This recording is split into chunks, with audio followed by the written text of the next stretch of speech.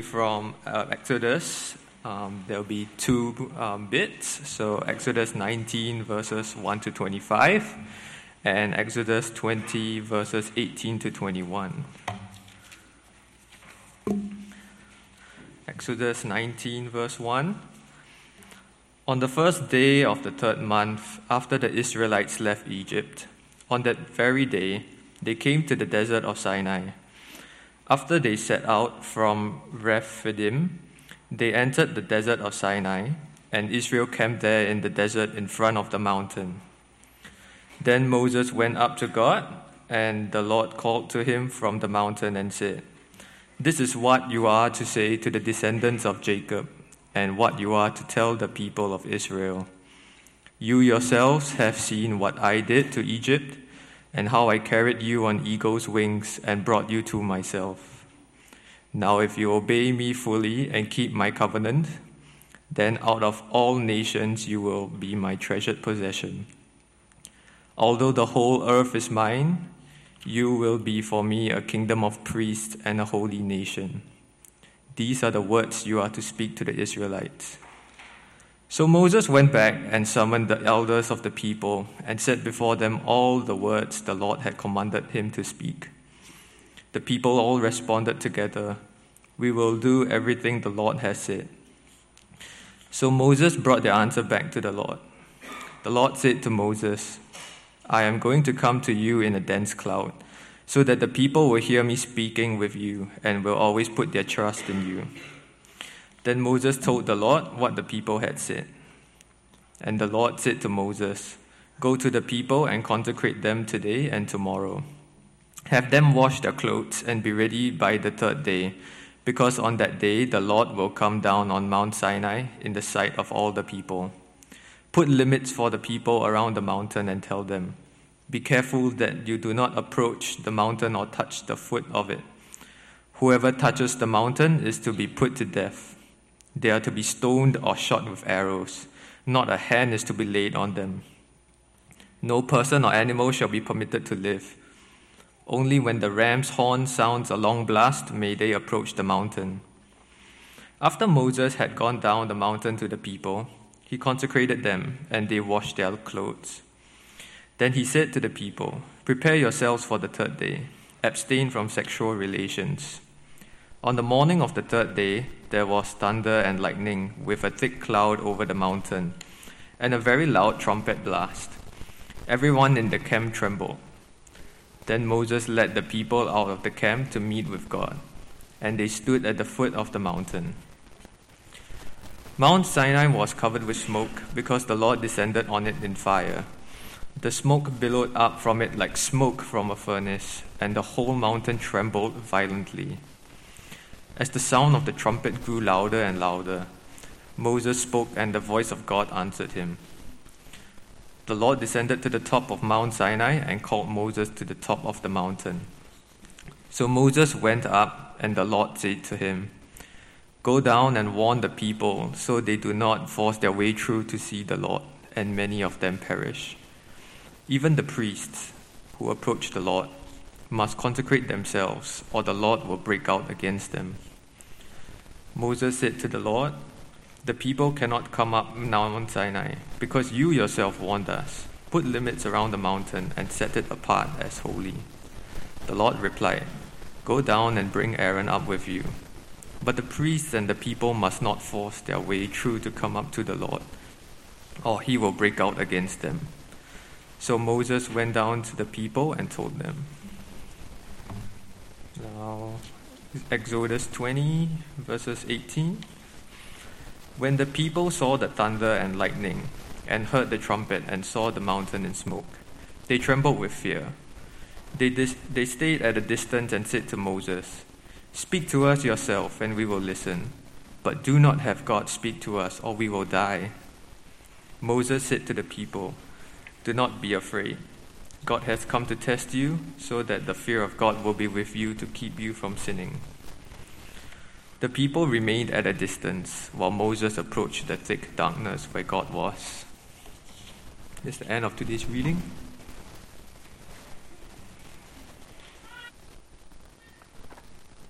Let's pray.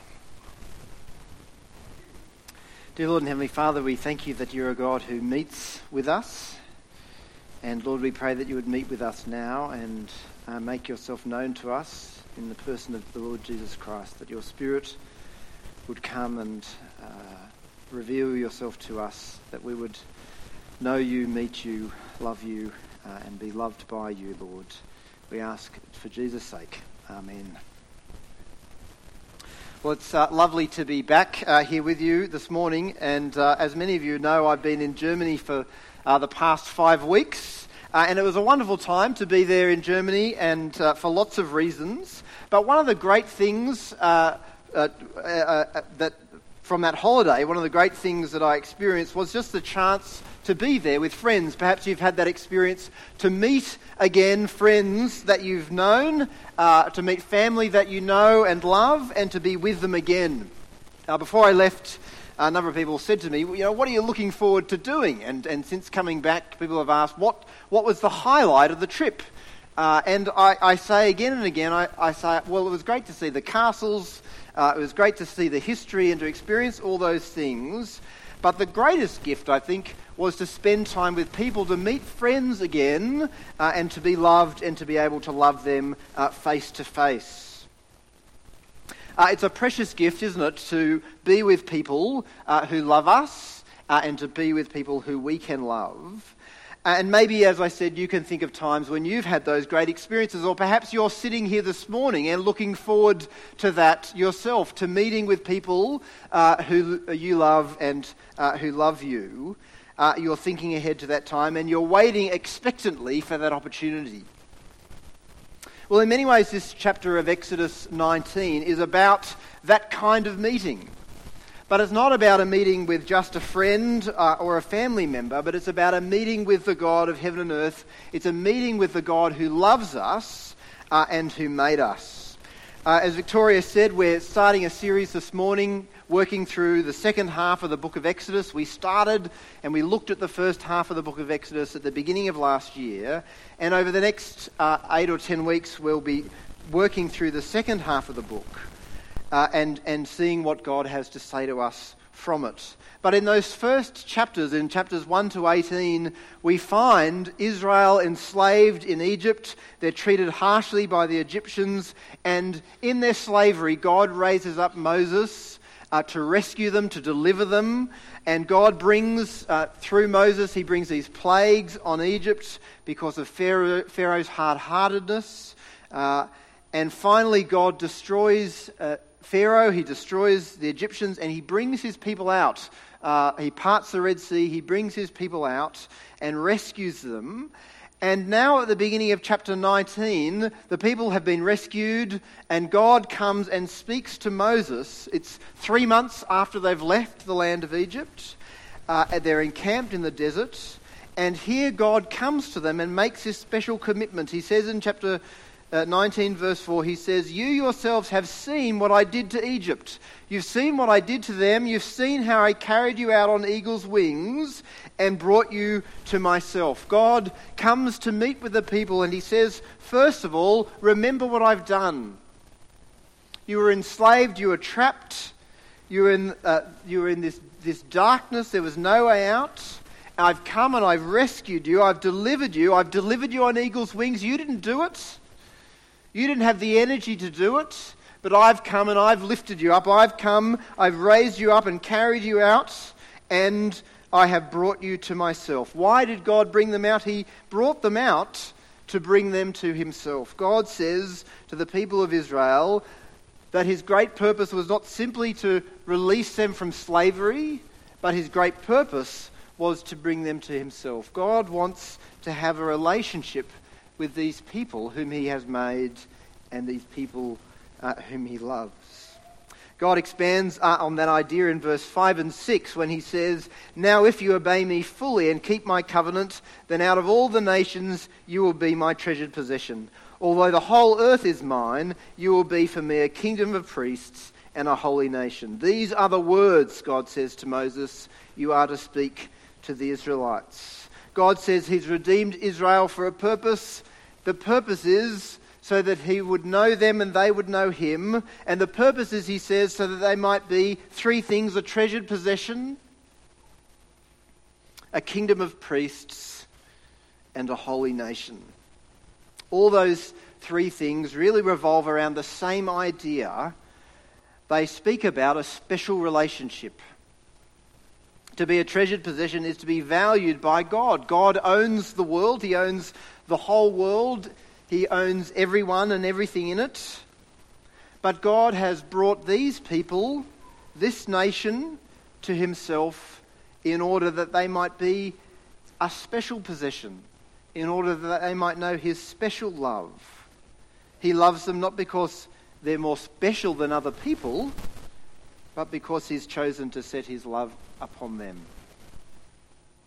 You look around your house and there'll be all kinds of things that you own, but there'll be some things that are special possessions. Maybe it's because a particular person gave it to you. Maybe because you just, for no known reason, you just like it. You enjoy it more than other things.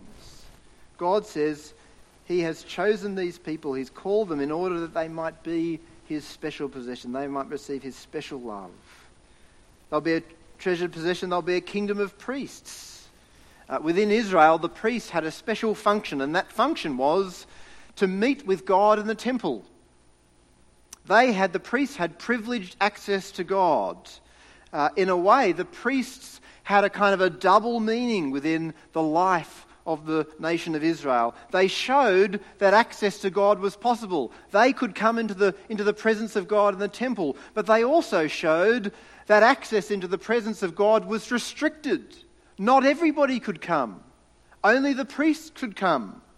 And so the priests within Israel held out this hope that perhaps one day, all the people might be able to meet with God and to be in his presence. God says, I've called you out of Egypt for that purpose, that you will be a treasured possession and that one day you will walk beside me and with me. And God says as well that they will be a holy nation. To be a holy nation is to be a nation set apart for God, again for his special purpose and for his great love. The great hope, in other words, that God is giving to the people of Israel here is the reversal of what happened when sin entered the world. When sin entered the world, we were cut off from God. Adam and Eve could walk with God in the cool of the day. But when sin entered the world, we were cut off from God, barred from God's presence, longing to be reunited with God, but unable to find that reunification. We're estranged from God, enslaved to the sin that lives in us, enslaved to Satan. We're foreigners and exiles in a strange land, in a world marred by sin, cut off from the one person who loves us more than anything and can give us all that we need. God promises here to us, to the people of Israel, to bring us close.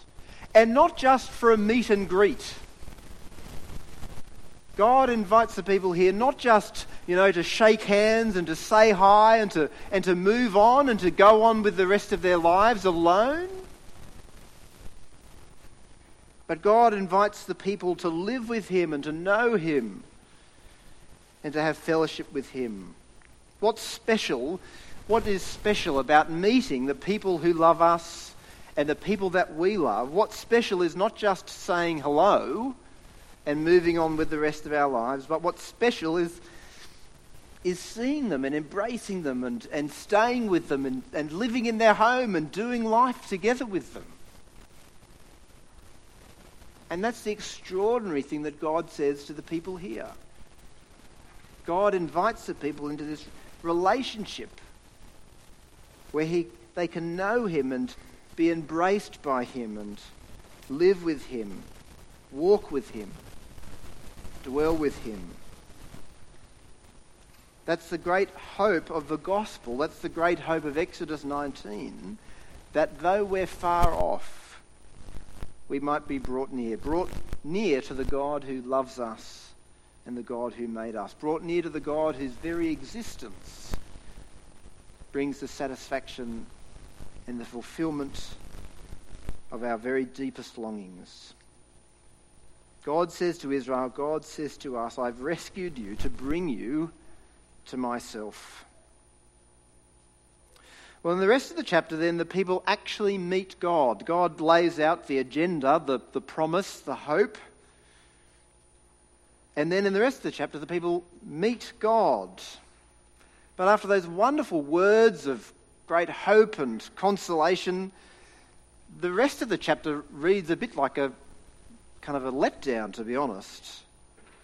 First of all, this meeting with God seems dangerous and distant. God promises to come and meet the people. They'll be a treasured possession, a kingdom of priests, a holy nation. He's brought them to himself. But this meeting involves all this kind of careful preparation. According to verse 10, they have to consecrate themselves and wash themselves. They have to go through all this long and detailed process to get themselves ready to meet God. And God commands them to, even having done that, they have to put limits around the mountain. Verse 12, put limits for the people around the mountain and tell them, be careful that you don't approach the mountain or touch the foot of it. Whoever touches the mountain is to be put to death. It's like inviting someone to come to your house and then saying, I'm sorry, it's too dangerous for you to come inside. It's too dangerous for me to open the door. I'd love to have you come inside. I'd love to spend time with you, but don't come any further. And that same warning is repeated in verses 20 to 24. God says that it's crucial that the people don't come too close, because if they do, he'll strike out at them and they'll be destroyed.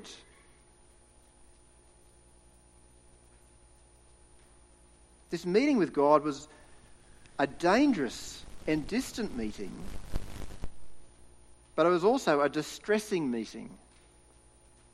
The people meet with the God of heaven and earth, or at least they hear him speak to them from out of the cloud. But instead of being overjoyed, here's the great hope to meet God. Instead of being overjoyed, they're utterly terrified. And no wonder. There's thunder and there's lightning in verse 16. There's this thick cloud. There's a trumpet blast. And God comes onto the mountain with fire and cloud. The mountain's shaking. There's this earthquake, and the trumpet blast grows louder and louder. This meeting with God, this longed for meeting with God, is like a natural disaster. It's like enduring an earthquake or a raging bushfire. And look at how the people respond in chapter 20, verse 18. When the people saw the thunder and the lightning and heard the trumpet and saw the mountain in smoke, they trembled with fear. They stayed at a distance and said to Moses, speak to us yourself and we will listen, but do not have God speak to us or we will die.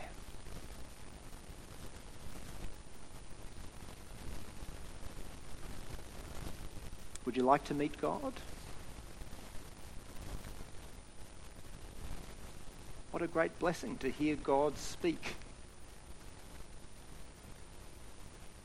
Do you ever think that? Do you ever think, what I need today is just to hear God's voice speak to me? The people of Israel heard God speak from out of the cloud and out of the fire. And they said to Moses, don't let him ever speak again. It's too much. What's the problem? The problem is that little word if in chapter 4, in verse 4 of chapter 19. God says to them, well, look, I brought you to myself, I've carried you out. Now if you obey me fully and keep my covenant, then out of all the nations you will be for me my treasured possession. They need to be holy. God offers them this great hope to meet with him, to live with him, to walk with him, to be united with him. But there's an if. And unless they meet that if when God speaks, they're terrified. And the mountain shakes. And the earth melts. This passage here in Exodus 19 shows us two great things. The hope, the joy, the privilege of meeting with God. And the problem, our sin which keeps us from God. God can't just pick us up and plonk us in his presence, because we'd be destroyed instantly in a moment. His hatred of sin, the sin that lives in us, would break out against us and we'd be destroyed. God has rescued the people from slavery in Egypt. He's done a great work. He's done a great wonder, but they need to be rescued from their sin before they can meet with God and be safe. We can easily deceive ourselves that the obstacles, the great obstacles to knowing God, are really very small. Just a little sin here or there, or what we need from God is just a little bit of a step up.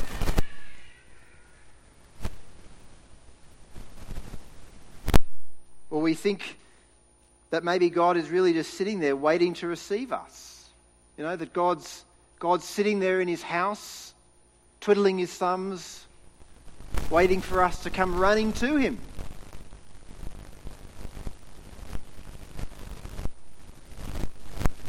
But God says that the problem is our sin. Our sin keeps us from him and threatens to destroy us. Alternatively, we can reduce the good news of the gospel to God rescuing us from our life problems. The great barrier between us and God is the difficulties of life.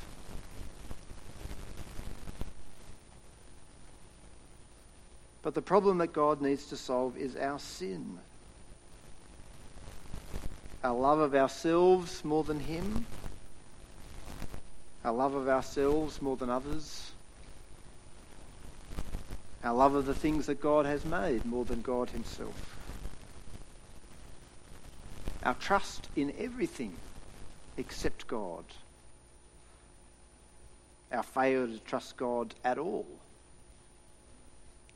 Our greed, our injustice, our false loves, our deceitfulness. The list goes on. We need God's forgiveness in order to approach God's mountain with safety. And we need God to radically transform us and cleanse us in order to live with God in complete safety. Without that great work of God, climbing up to God is like trying to climb high voltage power lines. It's deadly. Exodus 19 shows us the true picture. We're objects of God's wrath, and being near God is dangerous. And we need God to do something special, something remarkable, something miraculous, so that we can live with him. Well, it's a strange encounter, isn't it? It's a strange mixture, this chapter. God promises the stars and then seems to deliver so little. But Exodus 19 is not the final word that the Bible has to say about God's great plan of salvation. But it's not until the New Testament, it's not until the coming of Jesus that we can really see how this great hope in Exodus 19, how this great challenge in Exodus 19 is finally solved. In the New Testament book of Hebrews, this same scene is repeated. It's described again, but this time it's compared with a much greater and much better meeting with God. If you've got your Bible there in front of you, turn with me to the New Testament book of Hebrews, one of the last few books of the New Testament, one of the last few books of the Bible. Hebrews chapter 12.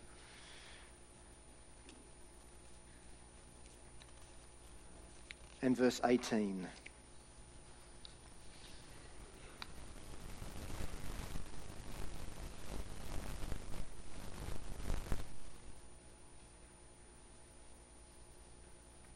Hebrews chapter 12, verse 18.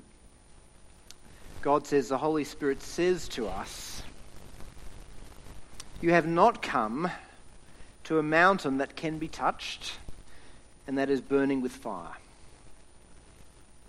To darkness, gloom and storm, to a trumpet blast, or to such a voice speaking words that those who heard it begged that no further word be spoken to them, because they could not bear what was commanded.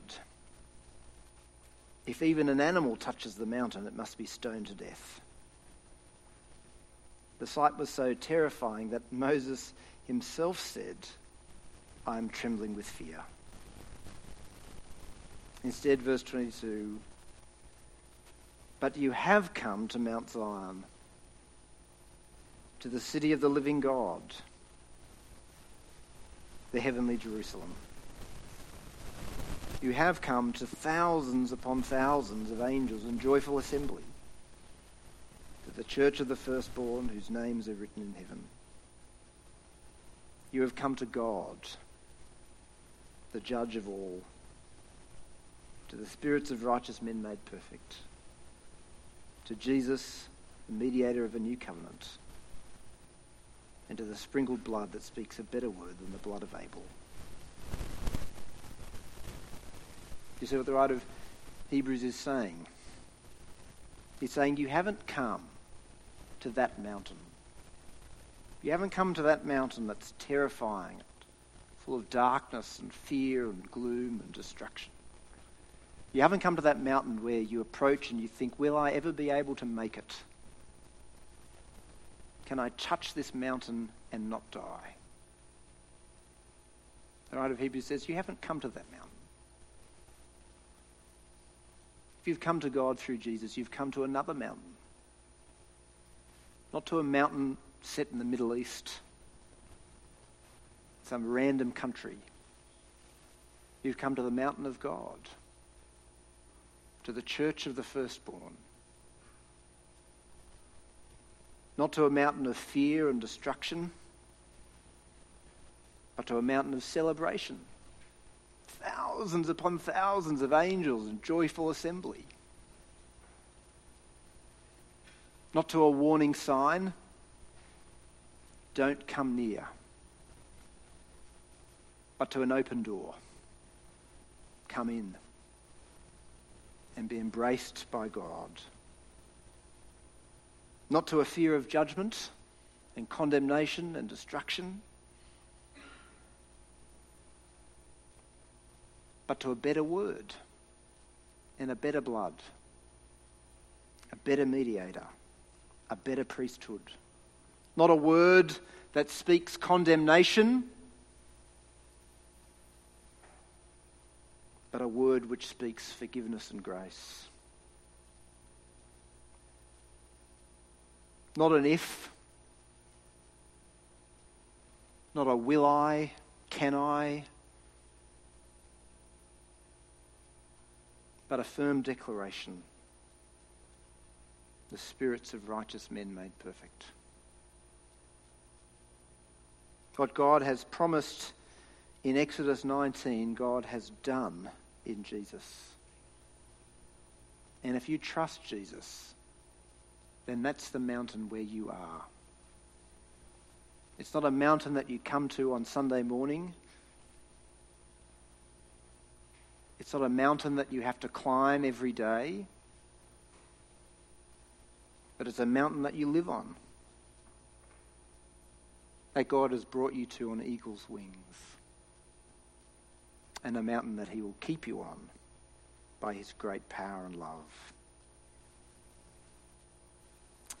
Someone I know wrote a song, they were telling me the other day, in which they said they wished that there was a wormhole through space and time that could get them to the friend on the other side of the world. Their friend lives in another country, and they said, I wish that there was a wormhole that could get me to them, and so I could just jump in there and I could be with them at a moment's notice. It's a great thought, isn't it?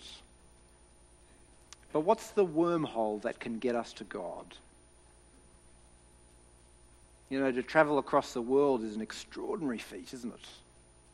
It's an extraordinary undertaking. But to get to God, it's impossible.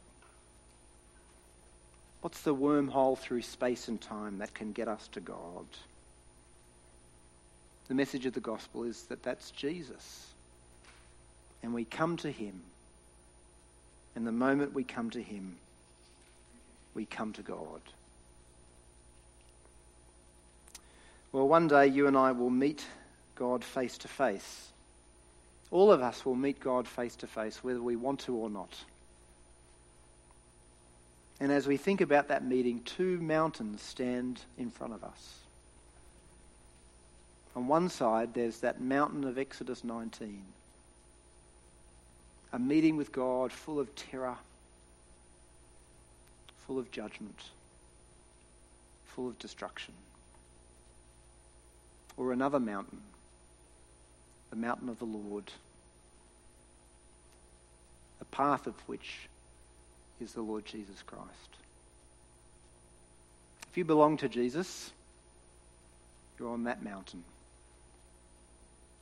If you don't belong to Jesus, then come.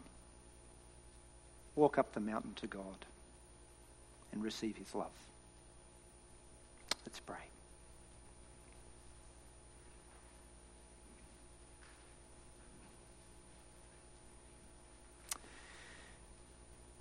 Dear and Heavenly Father, we thank you so much that you rescued Israel and made such great promises to them.